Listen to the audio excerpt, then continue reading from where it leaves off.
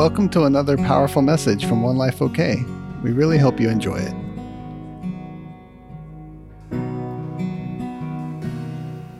Had a fun mentor meeting on Friday night, so all you mentorees are going to get some good news if you haven't already.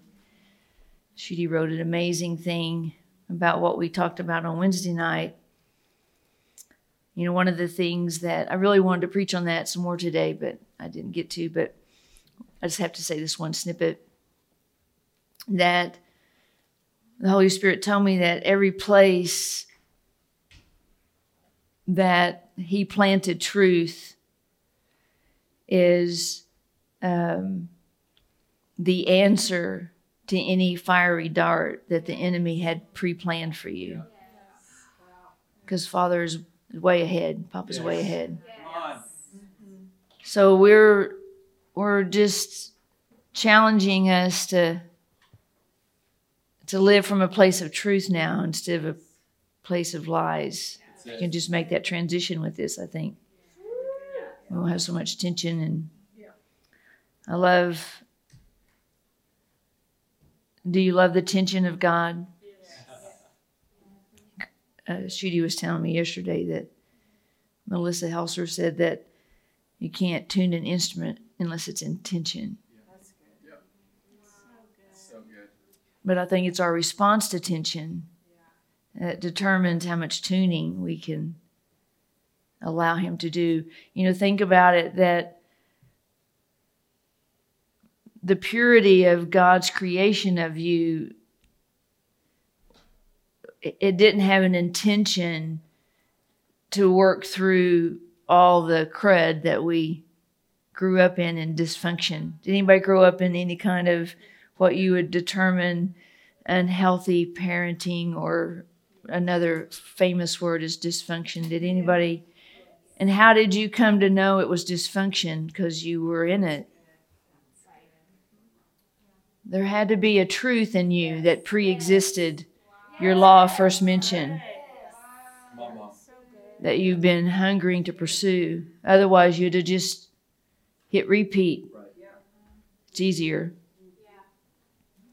So that's something we're going to be working on in the next little bit. And thank you, V. So today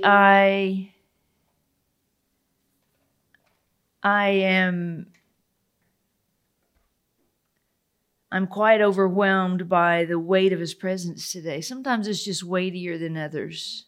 Have you ever felt that? Sometimes it feels easy. Sometimes it feels like weighty. So I'm going to meander through what is on his heart today with you.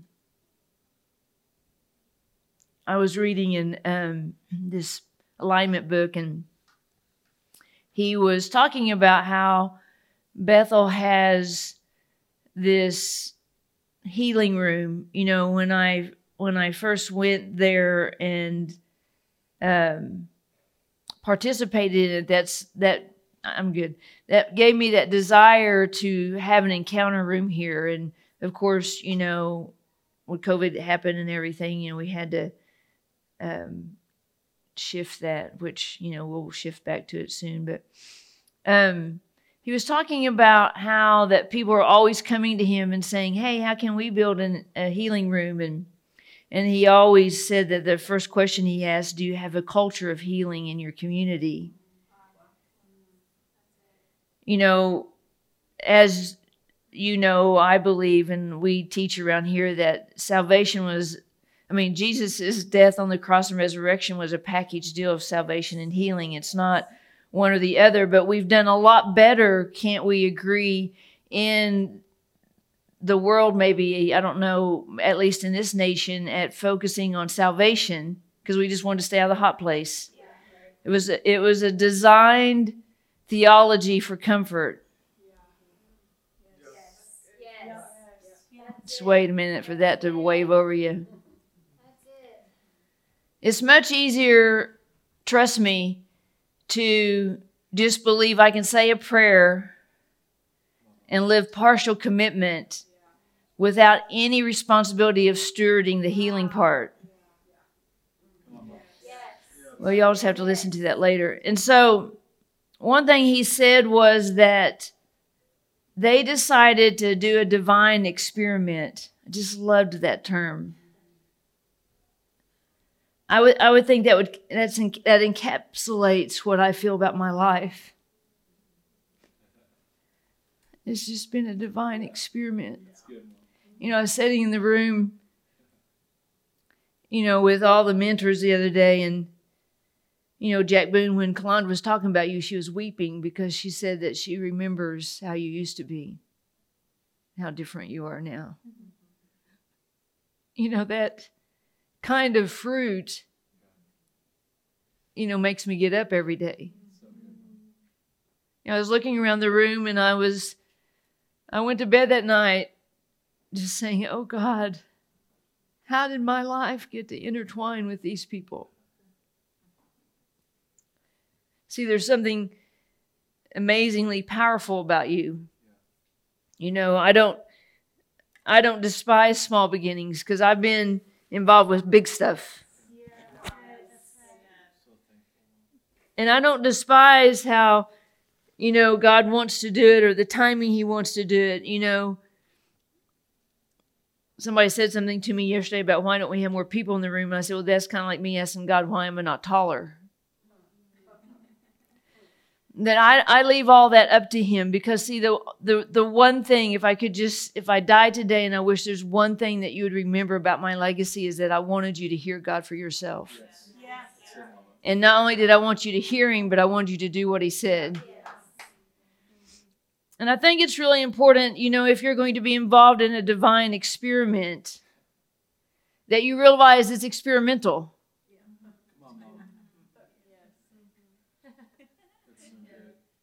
And some things work and some things don't. And see, if we get hung up on what doesn't work, I love Bill so much because he basically says, if it's not working like the Bible says it's supposed to work, you adjust. He didn't lay it out and say, but no one's going to be able to do this. This is way too lofty, way too hard. So let's just see how small we can live and just miss the hot place. And that's what we'll do with our lives. And, the generation before you, you probably know people, if they did serve God, they probably did do that. Right? They weren't ashamed to say they knew God, but they didn't steward all the elements of what the resurrection afforded to us. And so I love that this is what he said. He said, we are simply playing with the truth that we know the heavens are open.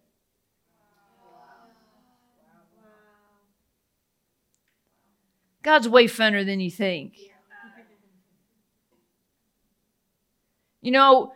What would it look like for you to play with the truth? That messes you up a little bit, doesn't it? Because you all kind of went, oh. Never thought about that God was so fun that he gave and planted in you truth and unveiled it by the Holy Spirit for you to exercise it in some sort of activity to cause impossible things to change. Why don't you go out and play with it a little bit? Act like it's a booger and you can roll it around.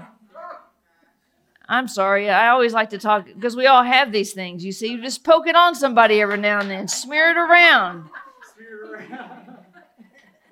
See how they take. Elevator going up or down. See, God's a little funner than we thought. We're so serious and we have to sound like we have to get all the right words and all the right holy prayer. He's just looking for a son or daughter.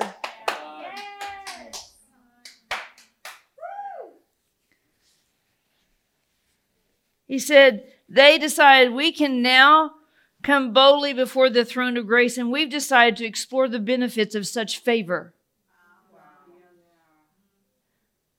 Really answer the question in your life, are you worried that you'll have the audacity to believe that favor was meant for you to smear around on the earth? I'm in tension right now, right currently in this room, right now. I'm in tension over a decision that feels too lofty and big.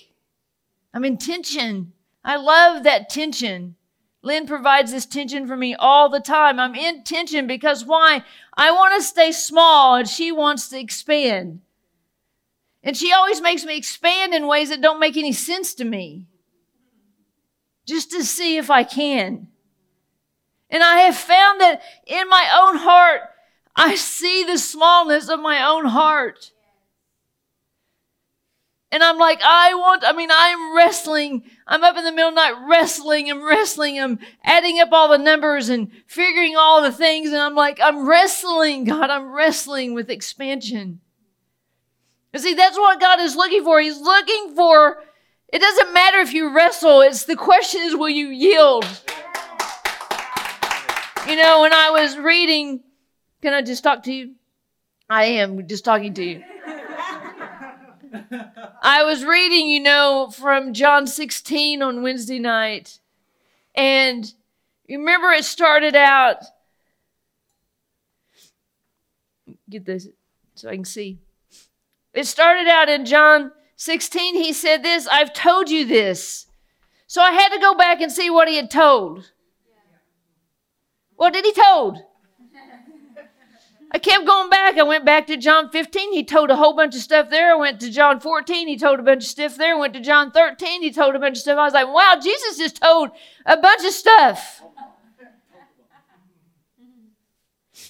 And remember what he said, I told you this.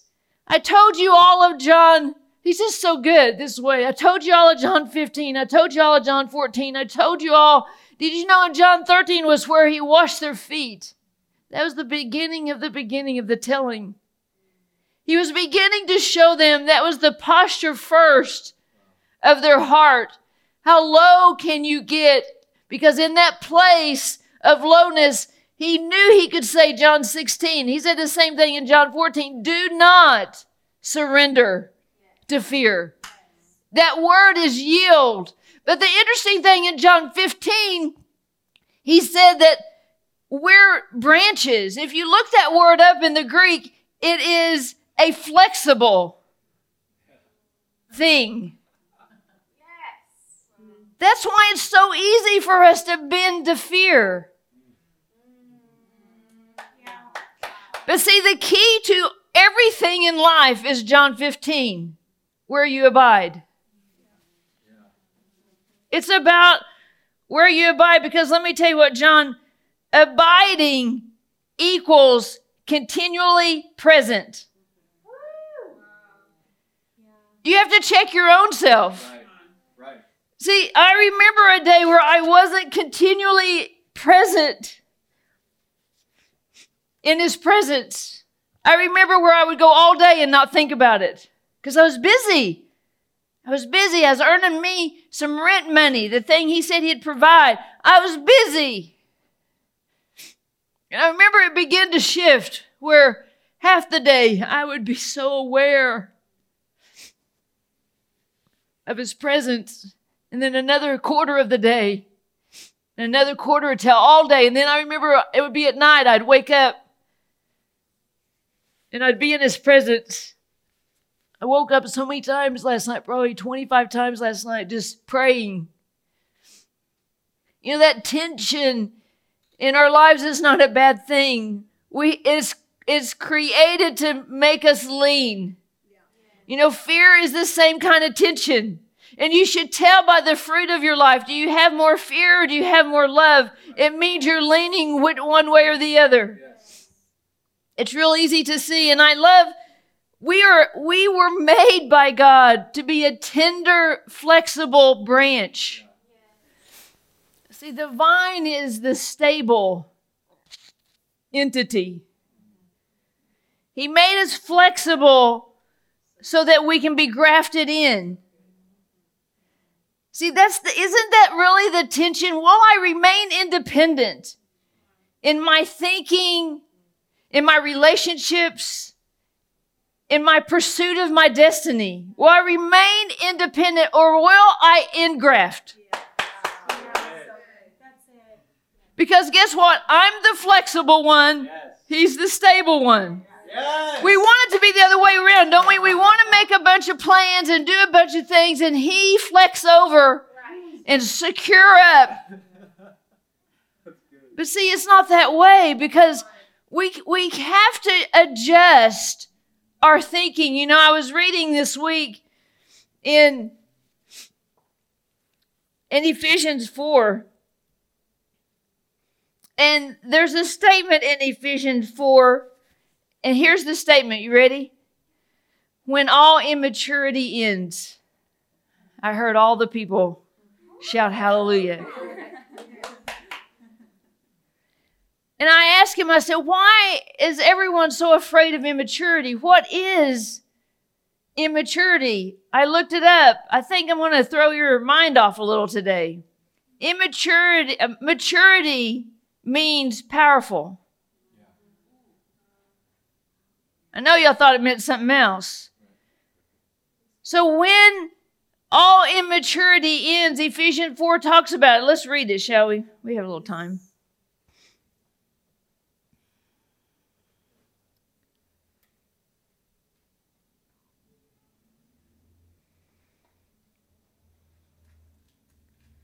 So hard for me not to read that whole thing. Let's just start in verse 1.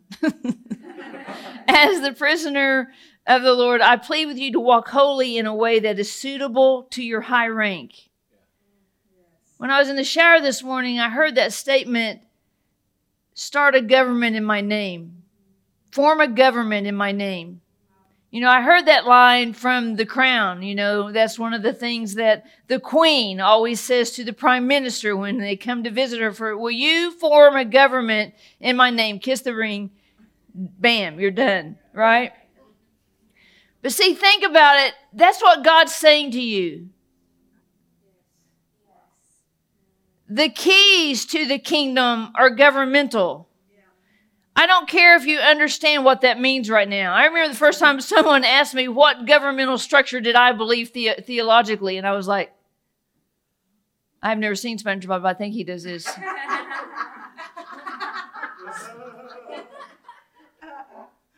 I'm about to read to you the government structure we believe around here. And see, the thing of it is, you have to understand that in a governmental structure that you have access to, that you have the keys, that means that you have the keys that causes it to go on. It can't be you decide what you unlock and what you lock up. I don't think y'all got that, but walk holy in a way that is suitable to your high rank, given to you in your divine calling. We're in a divine experiment with our divine calling. This means that this is not a calling from your parents. You know, I was watching this, just about 10 minutes of this thing the other night, and it's on this college scandal. It's on, I think it's on Netflix or something, where all these people got arrested. And I thought, I don't even know what that's about. Did you know that in this country, people who want their children to go to a really high-ranking school like Princeton or Yale, they're giving $25 and $50 million buying an entrance, guaranteed entrance. That's going on in this country right now as we speak. Why? Why has the education at a university become so exalted, and the education in the kingdom is nothing, when the kingdom of God is what is going to take over? Why? Because it's another way that the enemy has hoodwinked us to pursue something that has no value to what will last for eternity. Million. Think of what we could do with a little bit of that. Somebody needs to call. I'm calling that in.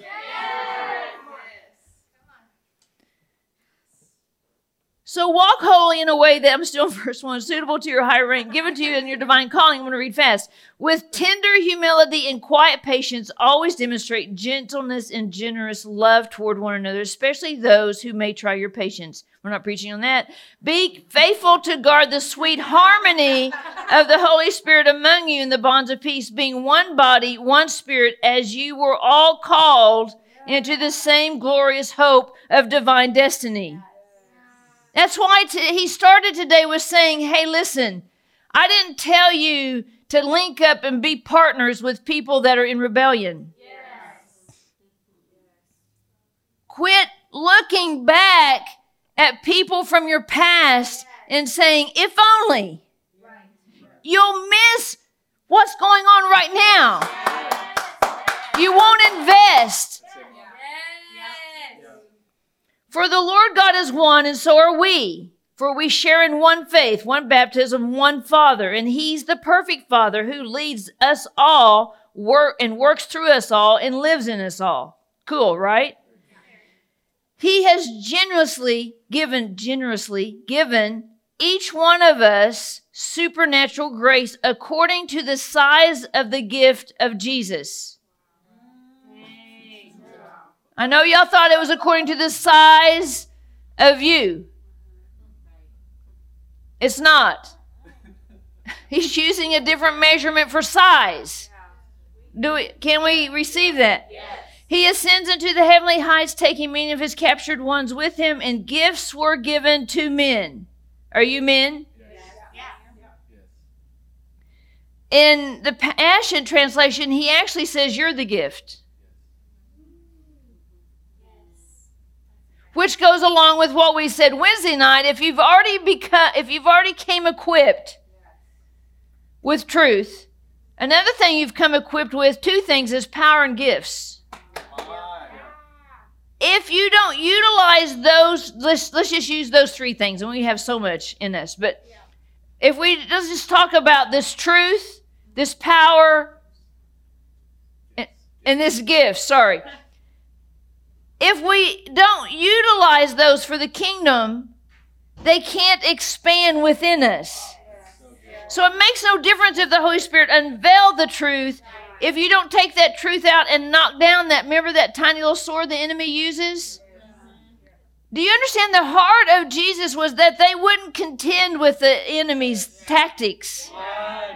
Right?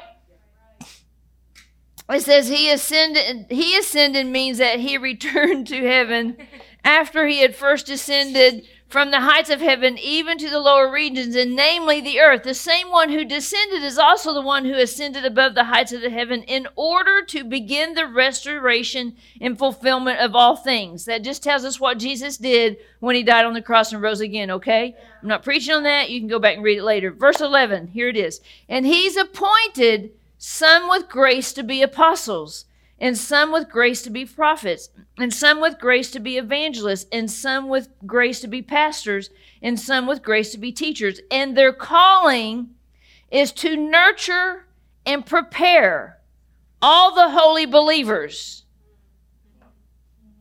You got to be a believer for these gifts to work on you. If you're a non-believer, if you're a pre-believer, your first entrance exam is, do you accept Jesus? All this stuff comes after the doorway of Jesus.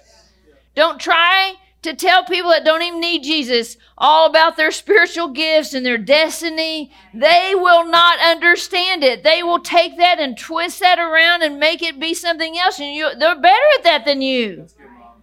That's good.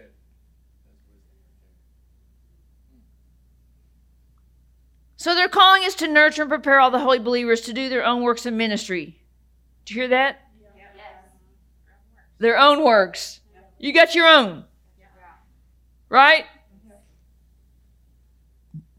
That should tell us that the works are not just going on inside the church. Yes. It should. And as they do this, they will enlarge and build up the body of Christ. As they do what? Their own works. These grace ministries will function until we all attain oneness into the faith until we all experience the fullness of what it means to know the Son of God. In the Passion, he says, until we have the full knowledge of the Son of God. So that tells us what? Our knowledge of who Jesus is always expanding. Yes. Right? Yes. And finally, we become one into a perfect man. Listen to this. In the Passion, he says, the word perfect implies that perfection cannot come to the body of Christ without the example and teachings of these 5 ministries. To ignore these 5 ministry gifts of the ascended Christ for today is to despise the gifts that God has given to the church. I was reading yesterday about religions that don't believe in Jesus or the Holy Spirit. And I was thinking, well, no wonder. We've got all kinds of buildings, really nice ones. There's one they just built by my house. They all hide out in their white cars on the east side of the building. And there's not a welcome sign out there because I'm pretty sure it's by application only. I'm sure you have to apply there. They don't believe in the Holy Spirit. They don't even believe Jesus. They just think Jesus was a fine man. They're missing out on the whole thing. They even wrote their own Bible. Isn't that cool? I'm like thinking, how can you call it Bible if it's not the Bible? I don't know.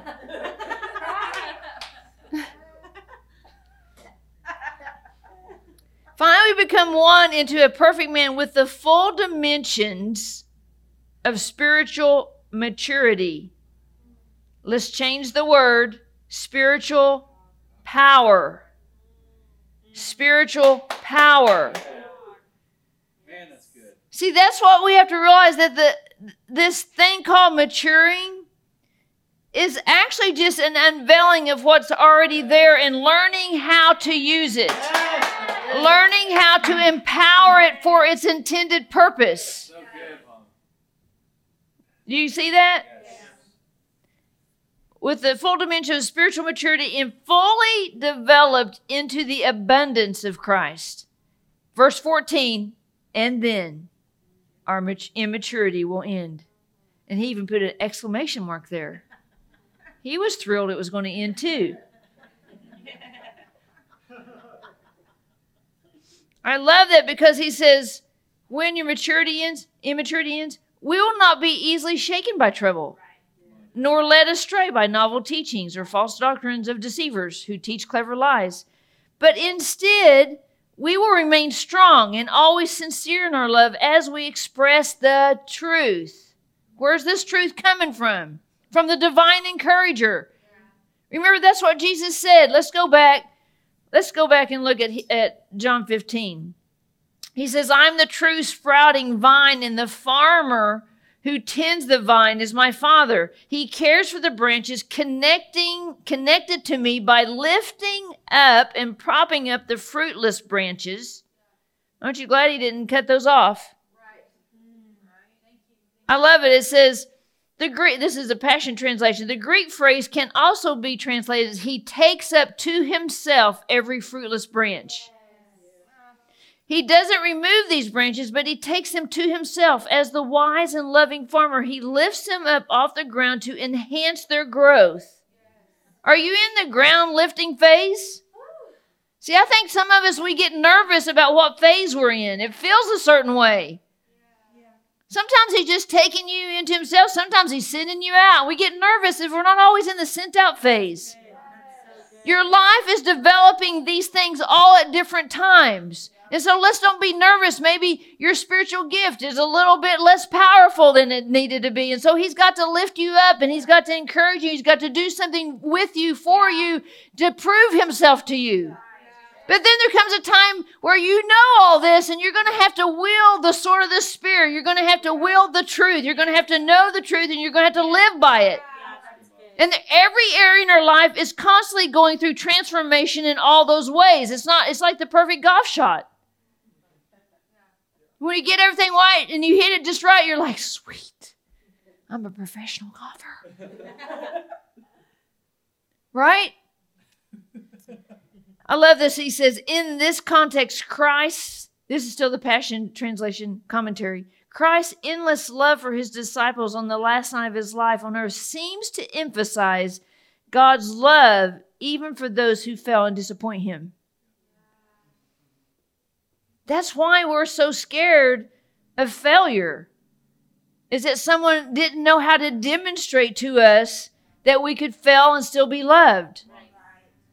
You can frustrate somebody and still keep your love on. You don't have to be mad. You can get hurt and you actually don't have to be mad about it.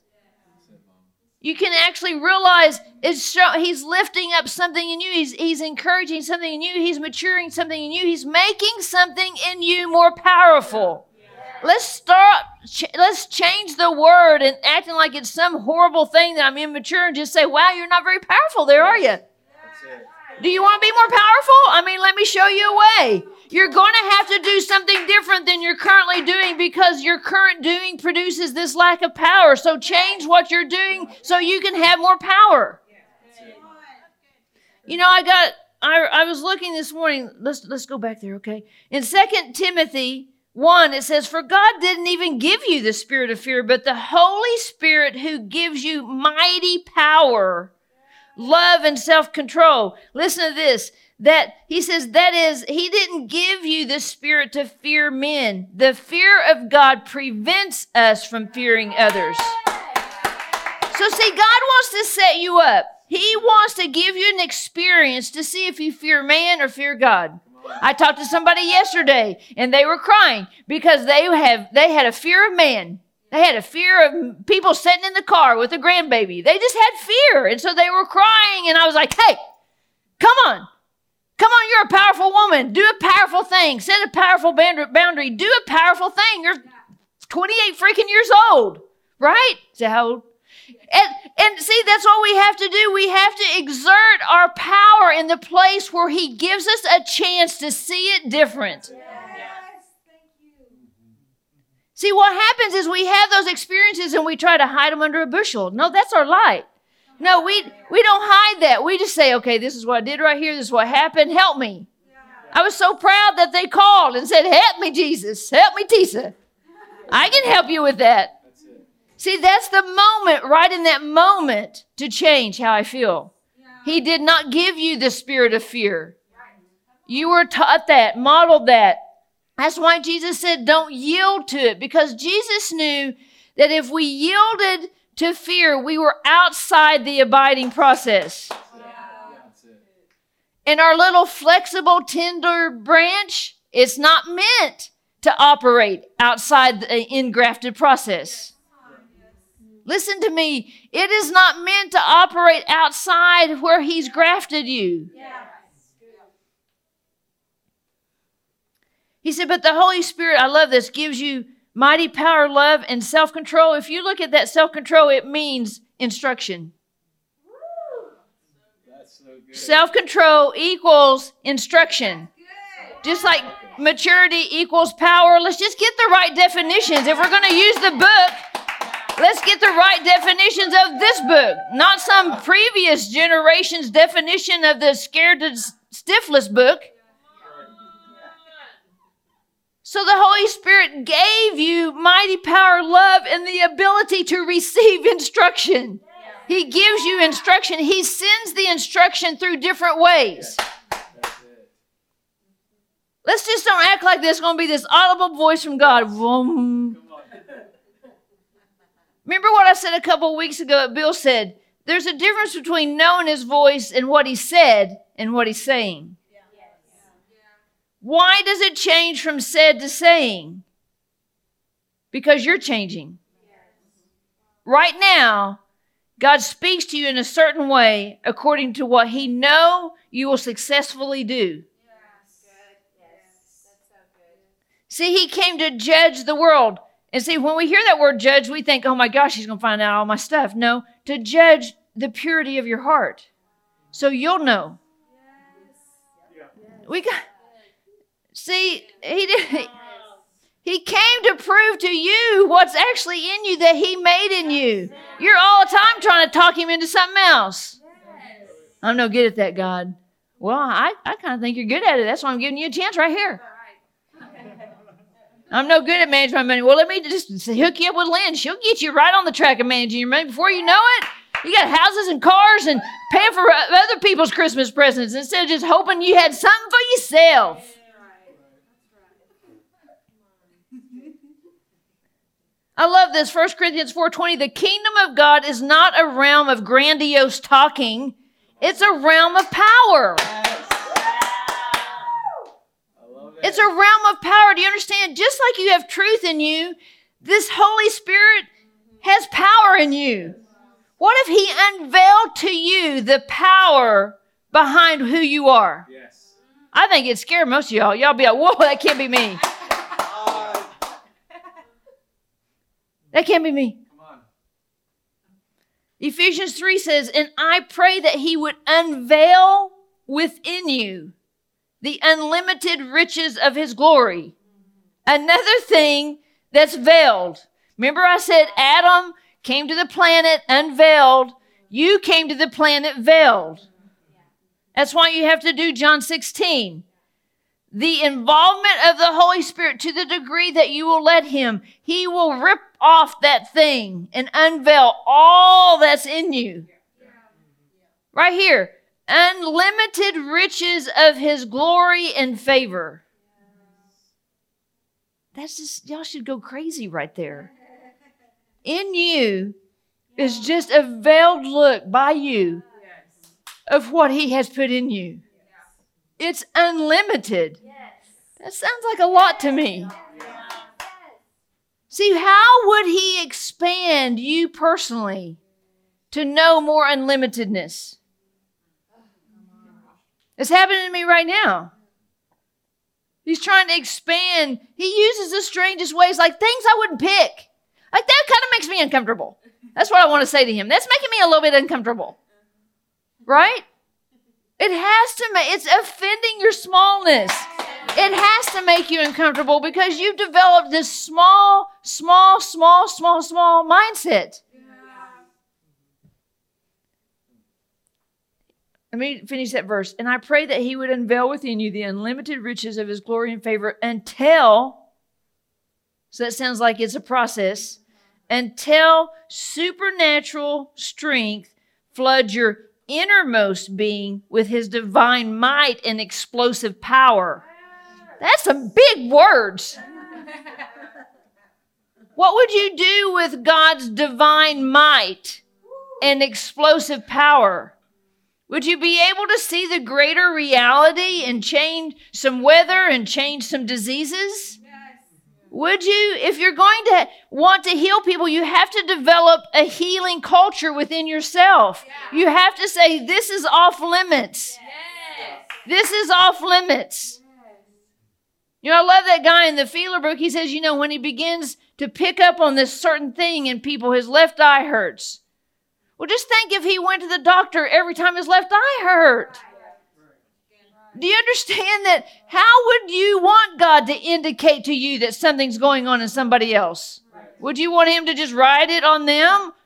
Right? How would you, if you were God, tell humanity, hey, Pam, this person over here, their left arm's hurting. And you, oh, my left arm. Oh, damn, left arm. Oh, okay, left arm. Right? Because why? You're trying to exercise this explosive power. The person that has the left arm hurting, they're not trying to exercise that.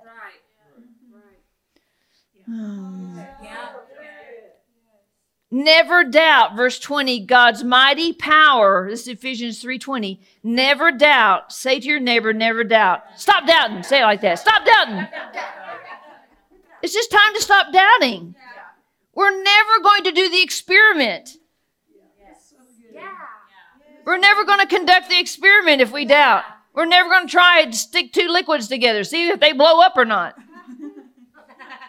It's not risky to experiment with divine power. Listen, it's never risky to experiment with divine power because it lives in you. And guess what? that person you're trying to minister to, they actually have divine power living in them. It's just so veiled.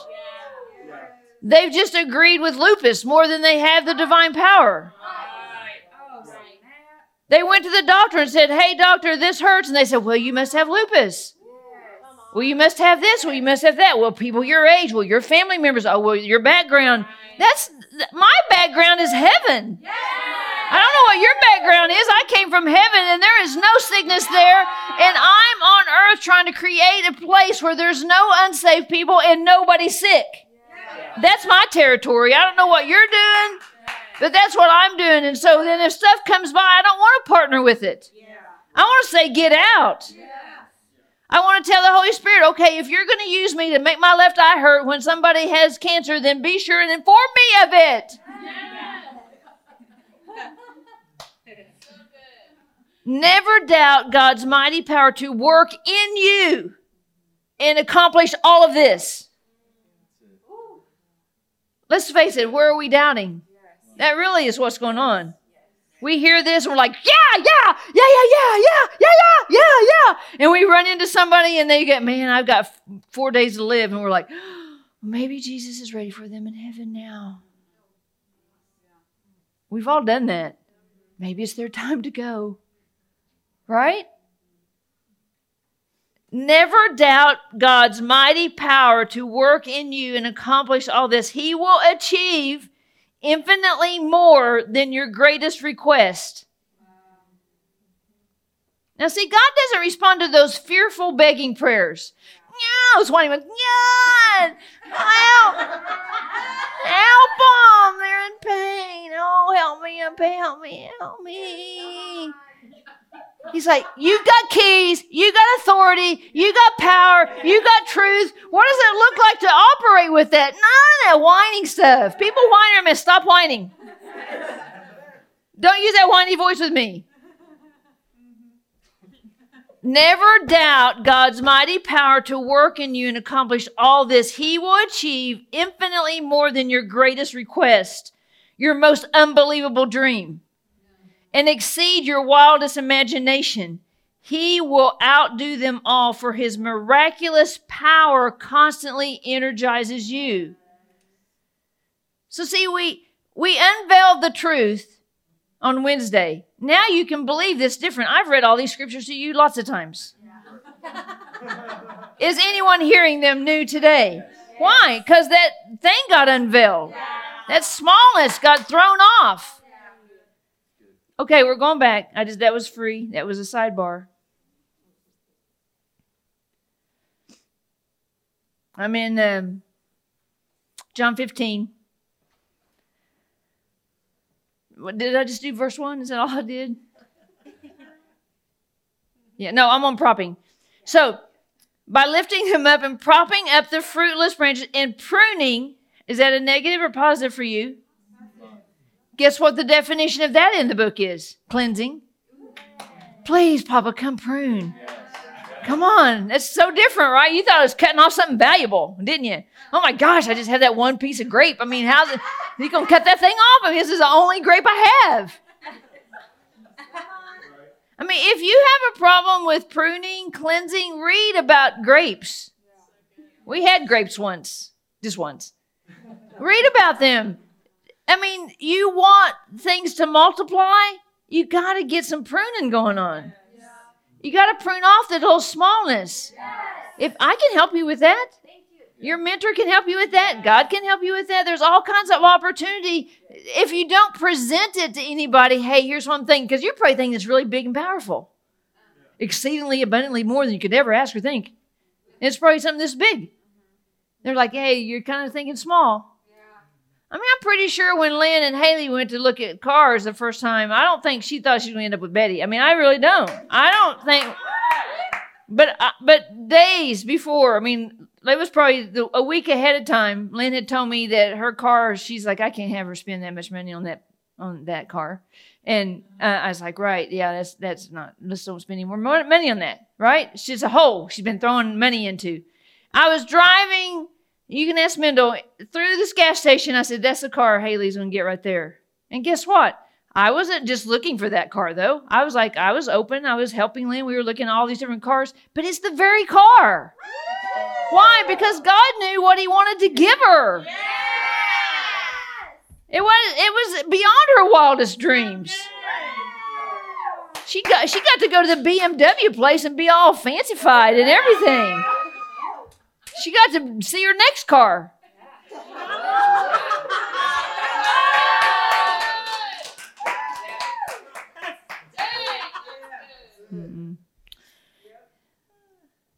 Prunes or cleanses every fruitful branch. Oh, that's so scary, isn't it? You know how long you worked on that fruit and he comes by and goes, ding. Have you had that happen yet? Anybody had that happen yet? That is nerve-wracking, isn't it? Surely. I mean, like, don't you hate it when you go get tape and try to tape it back in? You know what I'm saying? They're trying to make it happen, you know? Do you see what I'm saying? No. To yield a greater harvest. This is you he's talking about. The words I have spoken over you have already cleansed you. Isn't that cool? We're already cleansed. We're already pruned. So you must remain in life union with me, grafted in me, for I remain in life union with you. See, that's a cool thing about God. He's always in the same place. He's always in the same place. You can move around. Have you worked on something last year and you saw it come around again this year and you're like, I thought I had that down. Anybody? Yeah. Well, guess what? He remained the same. You didn't stay grafted in. You didn't know it. But here it came again. You're like, gosh, man, the same thing. Anybody had that happen? Yeah. That's what happened right here. He says, for as a branch severed from the vine will not bear fruit, so your life will be fruitless unless you live your life intimately joined to mine. That sounds like a choice to me. Don't you love it? He tells us, hey, you ain't going to get no fruit without me. Being grafted into me, being unindependent, is what produces the thing your life was meant to produce. See, he made you to produce this kind of fruit, this spiritual fruit. He says, I'm the sprouting vine, you're my branches, as you live in union with me as your source. He's just saying it again another way. Fruitfulness will stream from within. That's where it all comes from. That's why he says to manage your heart. It's all coming from within. It's not an outward thing. Will it eventually come on the outside? Yes, but the source is inward. See, it's revealed where your true source is when pressure comes. If you're not grafted in, the pressure of life will prove itself out in what you do when you're panicked. Just see when a low pressure comes and just take a little snapshot of how you feel on the inside, what your actions are doing, what is the first phone call you make, many days it takes you to get back to normal. Just take a little snapshot. He says, but when you live separated from me, you're powerless or immature. So good. Isn't that cool? If a person is separated from me, he's discarded. Such branches are gathered up and thrown into the fire, and they'll be burned. But if you live in life union with me, and if your words live powerfully within you, then you will ask whatever you desire, and it will be done. Wow. That word ask, it says demand or insist. Come boldly. Oh, we're a little nervous. It sounds a little bit, oh my gosh. God has given us a lot of latitude. I love what Shooty wrote in her little thing the other day. She was just like, basically, living small is just easier. Not as much required. But it's unsatisfying. At least. It's unfulfilling. It says, when your lives bear abundant fruit, you'll demonstrate that you are my mature disciples who glorify the Father, my Father. Do you understand that God is trying to do something in you for you to be a demonstration? That's it. Not to be popular, not to be famous, to be a demonstrator. You know those people at Sam's that are demonstrating food and you come by? You know, that's a demonstrator. I got something here. Have you ever gone by one and they're like, oh man, you should try this. This is so good. Everything in you is like, what? I think I better try it. I mean, like, right? Or somebody's over there going, and they just, you want something? And you're like, I don't want anything they have. That's a demonstrator. Are you demonstrating? My life is really poopy right now. Or you're like, man, I got some I'm serving up. Oh, I don't know if you want. I don't know. Do you want this? I don't know.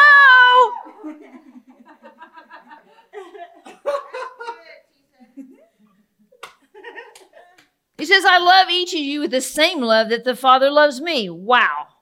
You must continually let my love nourish your hearts. That just tells us where we get nourishment right there. From his love, right? Not from Oreos, from his love. If you keep my commands, you will live in my love just as I have kept my Father's commands, for I continually live nourished and empowered by his love. That's why it's so important to constantly have love encounters with the Father, because it's empowering. It's so important to acknowledge and appreciate and be grateful for the Holy Spirit. Every day, thank you, Holy Spirit. I receive all your power today. I operate in your power today. It's an acknowledgement that you are aware that's going on in you. Then I become a partner of it. He says, my purpose for telling you these things is so that the joy I experience will fill your hearts with overflowing gladness. Just think about this dude. It was joyful for him to die on the cross. That shows you how he was so much more aware of the greater picture. He said, if I fulfill this one act that was made by my Father, all these children will be grafted into me. I don't know about you. I just love that picture. Well, I don't have time to read the rest of that. Y'all read the rest of that, okay? And so verse 16, you didn't choose me, but I've chosen you and commissioned you to go into the world and bear fruit.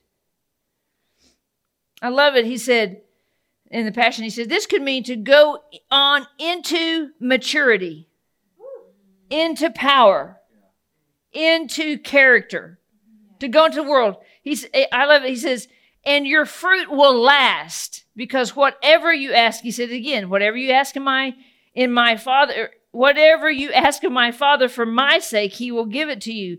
So this is my parting command. Love one another deeply. It's so funny that he's talking about a vine and fruit and asking, and then he said, here's my final command. It didn't sound optional to me. See, loving others is inconvenient. It stretches you. It does something internally to you, to love without limits. See, I wrote this little thing this morning. I got up really early and I said this. I said, I believe that God created man to have a relationship with him now and forever. That this life is training ground to rule and reign with Jesus and his bride in the New Jerusalem on earth. I believe that we are to make earth look like the model in Acts. Mainly, no needs among them. God specifically designed a family of God for you. And in that family, you have operational design. You can displant yourself into all kinds of families, but the one that Papa planned for you and planted you in the family of his design, you will have this full operational authority. Wow. So here's what that means. Do we have time? What time is it? Oh yeah, heck yeah. Let's turn. Yeah.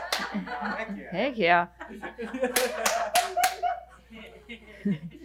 Let's jump over to, I'm looking. Hold on. Ephesians, no, wait, that's not it. Hold on, I got to find my verse.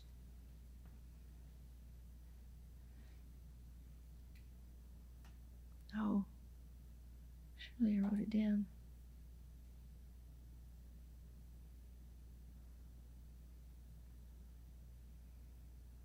Sorry, I have 500 scriptures, so that's why I'm having a hard time finding it. Hold on.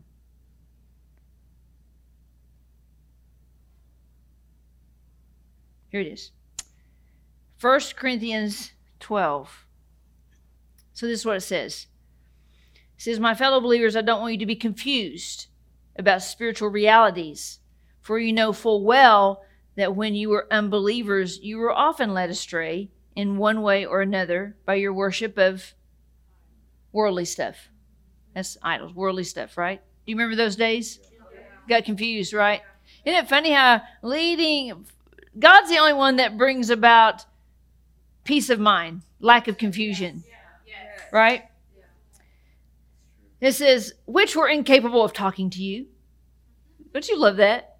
Therefore, I want to impart to you an understanding of the following. No one speaking by the Spirit of God would ever say Jesus is a cursed one. No one can say Jesus is the Lord Yahweh unless the Holy Spirit is speaking through him.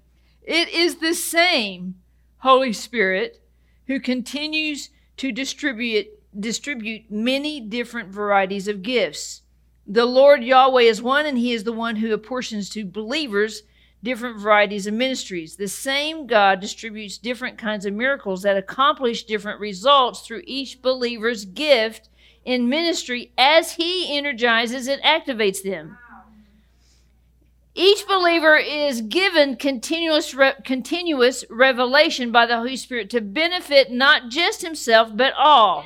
Yes. So he quotes this from Isaiah 11. He says, the Spirit gives to one the word of wisdom. And so I love in the Passion, he says, this message, this is called the message. In the Greek, it's logos. It says, this is a revelation gift of the Holy Spirit to impart an understanding of strategy. You're going to fall into one of these categories if you can hear me today. I probably will talk about this again. But so this is we're talking about the spiritual giftings of the Holy Spirit is operational in you.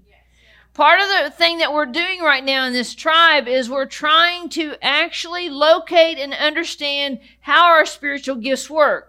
That's why we're reading the book about the feeler, because we know there's some feelers in here. We know there's some people that aren't feelers that think they're feelers, that they just really have a lot of feelings, but that's not a gift.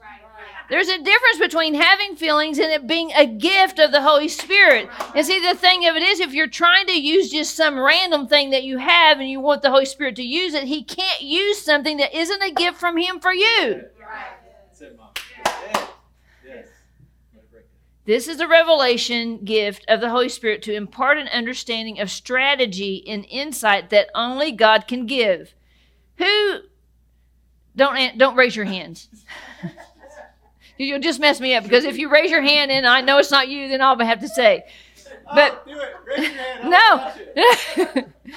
So who thinks that they have this important gift of the Holy Spirit? It is the gift of revelation gift. It actually tells you strategy and insight that only God would know.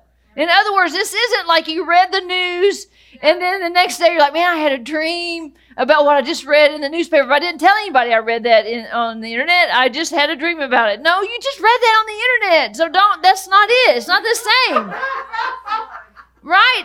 This is something you have no knowledge of. It's revelatory. It's timely. It's straight from God. You didn't go to some news source or some other prophetic voice somewhere across the country and tell me what they said. That's great and it's encouraging, but that's not what he's talking about.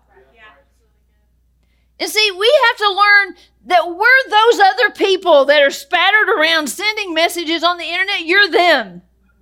You may not be sending it on the internet yet. You're practicing it in this little location. But you've got the same God. Yes. That's it, Mom. And if you don't learn to develop it yourself, you're going to go to all these other ministries and get them to confirm what's on you. And it doesn't work that way. So spend some time with the Holy Spirit and say, do I have this? It says, this is more than just simply wisdom, but it's clearly crafted word of wisdom to unlock the hearts of people and free the corporate body to move forward under God's direction. Wow. This gift will express the wisdom of the Holy Spirit, not man. I know this is a lot, but you can listen to it later. The best examples of this gift were Jesus when he saw Nathanael under the fig tree and he knew his character, that there was no guile in him. Remember when he said that? And when Jesus spoke to the woman at the well and unlocked her heart and said, go get your husband, right? So that is the word of wisdom. This word of revelation is strategic to unlock hearts. So good. Don't use it to get a new car. It's not for that. Right? It's strategic, straight from God to unlock hearts. And that it says to another, the same Spirit gives. See, the reason why I'm talking about this today, let me just preface it, is because we just unveiled these truths in you. These truths are these gifts. There's many things, but this is one of the things, the operational thing of the Holy Spirit, is that I want to empower it. I want to mature it. I want to say, I think I might have that. I really need to investigate and I need to spend some time, like 15 years. I need to spend 15 years. Act like, don't come to me and say, I've been working on this for 2 days. No, it's a 15-year deal. Let's just say that, because then that'll blow your mind. Are you going to strategically work on your gift that the Holy Spirit placed in you for 15 years just to use it for 10 minutes? See, we all want the 10-minute and get to use it for 100 years. We got that reversed. See, he wants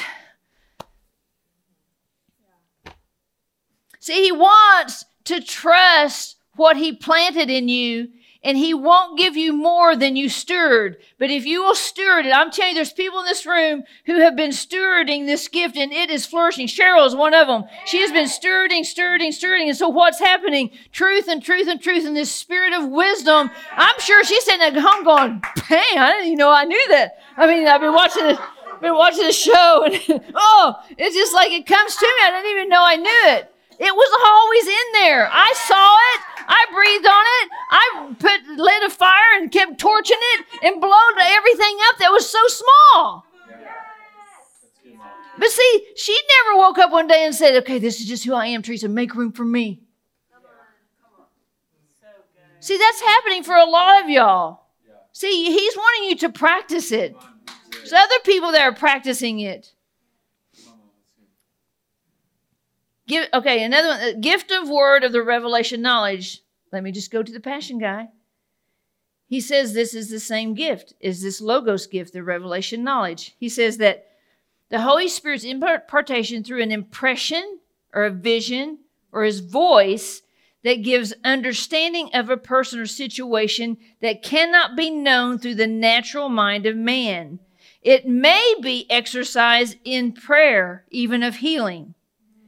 This revelation knowledge is seen in Saul's healing of blindness and Peter's revelation about Cornelius.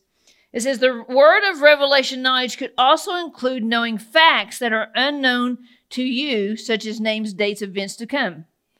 So there's another word of wisdom, revelation knowledge. You see, they're very similar, but they're different. Don't forget their purpose. You understand, the ache of the Holy Spirit is that I will move my gifts towards his motivation. Unfortunately, because we have thought that these gifts were about us, proving that we are close to God. Clearly, this has nothing to do with how close to God you are. He put these in you before you determined if you're close to God. But let me tell you, sister, you are not going to be able to use this gift if you're not close to him. Because the impulses of its movement are from his heart, not yours. Are you with me? Yes. Come on. To another, the gift of faith. He says, this is the supernatural power of faith released in a believer to do miracle works of God on earth. You know, in Psalms, I want to say it's 103 or 4 or 2. Anyway, it says that we're going to make songs of the miracles.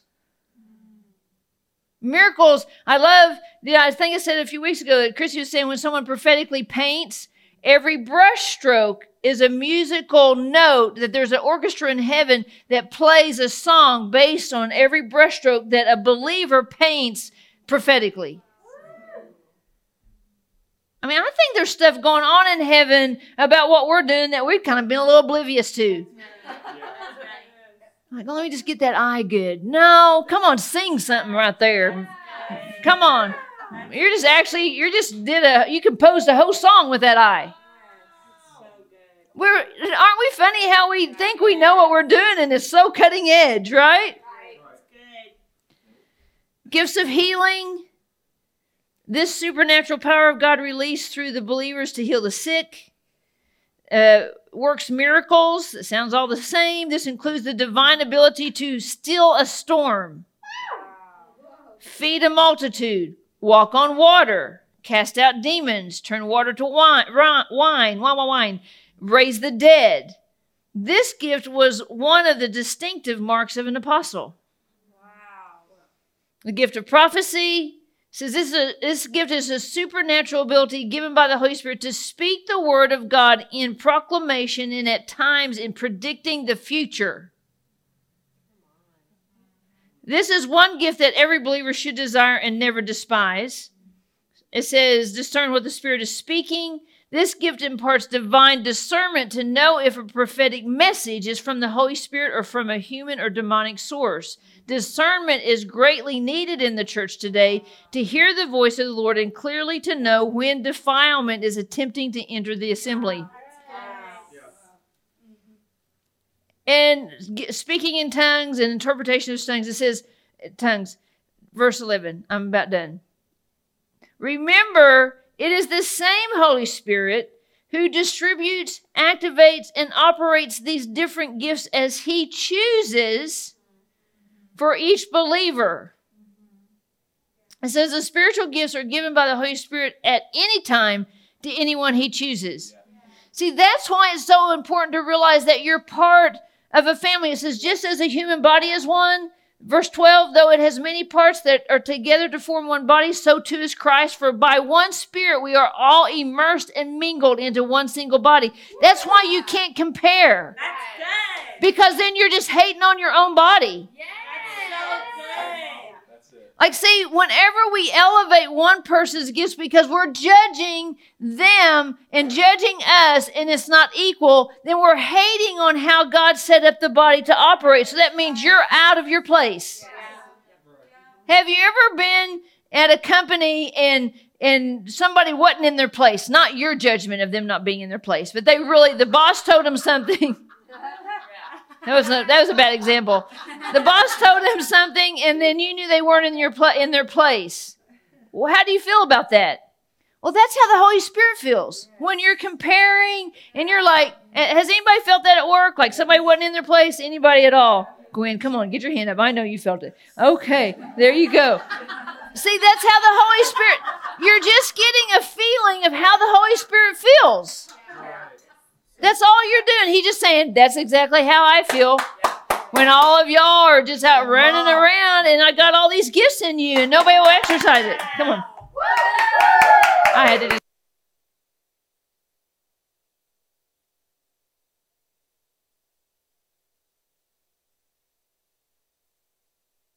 Oh, that was great. Thank you, Tisa. Such a fun message and such a powerful message. Don't you love when He changes our definitions of things? It's so powerful. Speaking of maturity, powerful. So yes, thank you, Tisa. I just really appreciate you that you always press through all of the tension and the things that are uncomfortable, or maybe have you stretching in the expansion process at night, that you still press through to bring us the word so that we can benefit from it and continue to grow. Benton, can you throw that picture up there?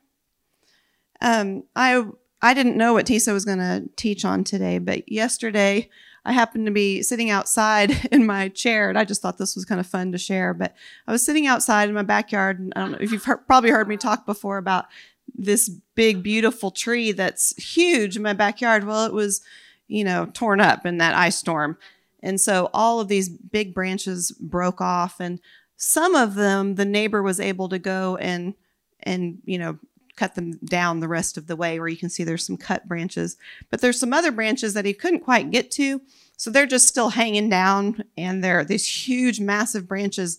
And so there's new growth starting, as you can see. And I feel like it was just a prophetic picture even of what Tisa was going to talk about today. And so I was just laying back in my chair looking up at that, and I thought, gosh, it's so ugly, those big branches that are hanging down. They're cut off. They're cut off from the vine. They're not growing anything. Everything else is turning green and getting really pretty and starting to get really full again. But then there's those dead branches that nothing's happening with them. But then you've got these places where some major branches broke off here. You can see how full the tree is below it. But look at how much new growth there is on the part that was cut, that was pruned. It was pruned back. And I was just amazed at how much new growth was blooming there. And I just thought that was a really cool picture to share. And that redefining process, getting our definitions renewed, I would say is an example of that pruning. Yesterday I decided to look up my dog's name in the dictionary. This is how I spent my day. And looking at trees and looking at my dog's name in the dictionary. So it turns out she's from Italy. The ditto is an Italian word originally, so I've decided that she's slightly Italian. So that was fun. But on the dictionary's webpage, I saw this little article come across, and it was a little article that one of the editors would do about debating how you say phrases properly. Like, do you say nip it in the bud or nip it in the butt? Kind of, these are things people use.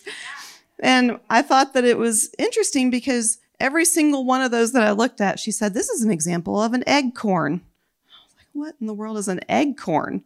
An eggcorn is a word somebody made up instead of acorn, because like an acorn's like an egg for an oak tree. So they started calling it an eggcorn. I don't know. So now it's apparently a thing. And this editor was saying, this is an example of a phrase or word that you can use wrongly, basically, but it still kind of conveys the right message. I'm so opposed to that. I'm just telling you, my melon side was like, no. These are English words, and they have a right definition and a wrong definition, and they have a proper use and an improper use. And I just say that really to be funny, but those definitions, I'm telling you, Jesus is not a fan of eggcorns either. Okay? He meant what he said. He meant what he said in the Bible, and it has been twisted by people who come up with things like eggcorns over time. And they just decide, let's just say the word eggcorn instead of acorn from now on, and it'll get passed down through the generations, and people will run with it, and then we'll teach it in our schools. Things like that happen. But just saying, this is why it's so important for us to go through the pruning process and really welcome the redefining of things that we thought we knew. The definitions that we thought we had down, and we were kind of operating with them without even giving a second thought to it. And the Holy Spirit is so good to do that for us. And I'll just share with you yesterday, another process that I was going through was I was asking him to, I had this tension, I guess we can go with the tension word, inside me. And I was trying to figure out what was going on and what the situation was. And I had this desire, and I knew the desire was a good desire, but yet it was leading me into fear and different things. So I was like, something's not right. Because I have a good desire, good intentions, but it's leading me all the time to trip up in this way. So I must be off somewhere. And so my process, which I would just recommend to you, it really worked well for me yesterday, is first I just told the enemy to get out. I said, you can't capitalize on this. Even if I have a wrong definition, you can't capitalize on this. So just get out. And I said, my intentions are good, so get out of the way, enemy. Just get off, get out. You can't be here. And then I invited the Holy Spirit in. I used my power there. See, I used my power to cleanse that off. And then I said, Holy Spirit, come and show me what is off. Show me what you need to show me, because I know you're wanting to tell me something about this. And it was a really cool process that he showed me some hidden motives. I mean, really deep down in there that had twisted some definitions for me. And it was really powerful, and it's something I'm still unlocking and still trying to process. But it was amazing how much and how deep he went to a root issue that I never would have connected to what was the desire. And so, just wanting to say that we don't have to wait to be pruned by someone else coming up, or wait to even fall on our face before we get pruned. We can invite that process in. We can ask for it, and it's a fun process, and it bears a tremendous amount of new growth. So Papa, we just want to say thank you for your definitions. We say thank you that you stood by what you meant when you wrote the word, and when you sent your Son to teach us, and you sent the Holy Spirit to continually reveal truth to us. You sent your very Spirit of truth to come and rework and to fight for truth in its authentic and original form, so that where it's not twisted within us. So we say thank you, Holy Spirit, for the work that you can do within us and that you desire to do. You're always on. You never take a time out. You never go on vacation. You're always there, ready to redefine things for us and bring us into a tremendous amount of new growth. So we just say thank you today. We invite you into this process. We want to know how to abide in you constantly. And if there is anything at all that is steering us away from abiding in you, Jesus, then we want to know. So come and show us whatever we need to see, because our heart is to abide with you constantly. So we love you, we love you, we love you, and we thank you for who you are and all that you do in us and through us. In Jesus' name, amen. Thank you for listening to this message from One Life OK. For more information, please visit us at onelifeok.com.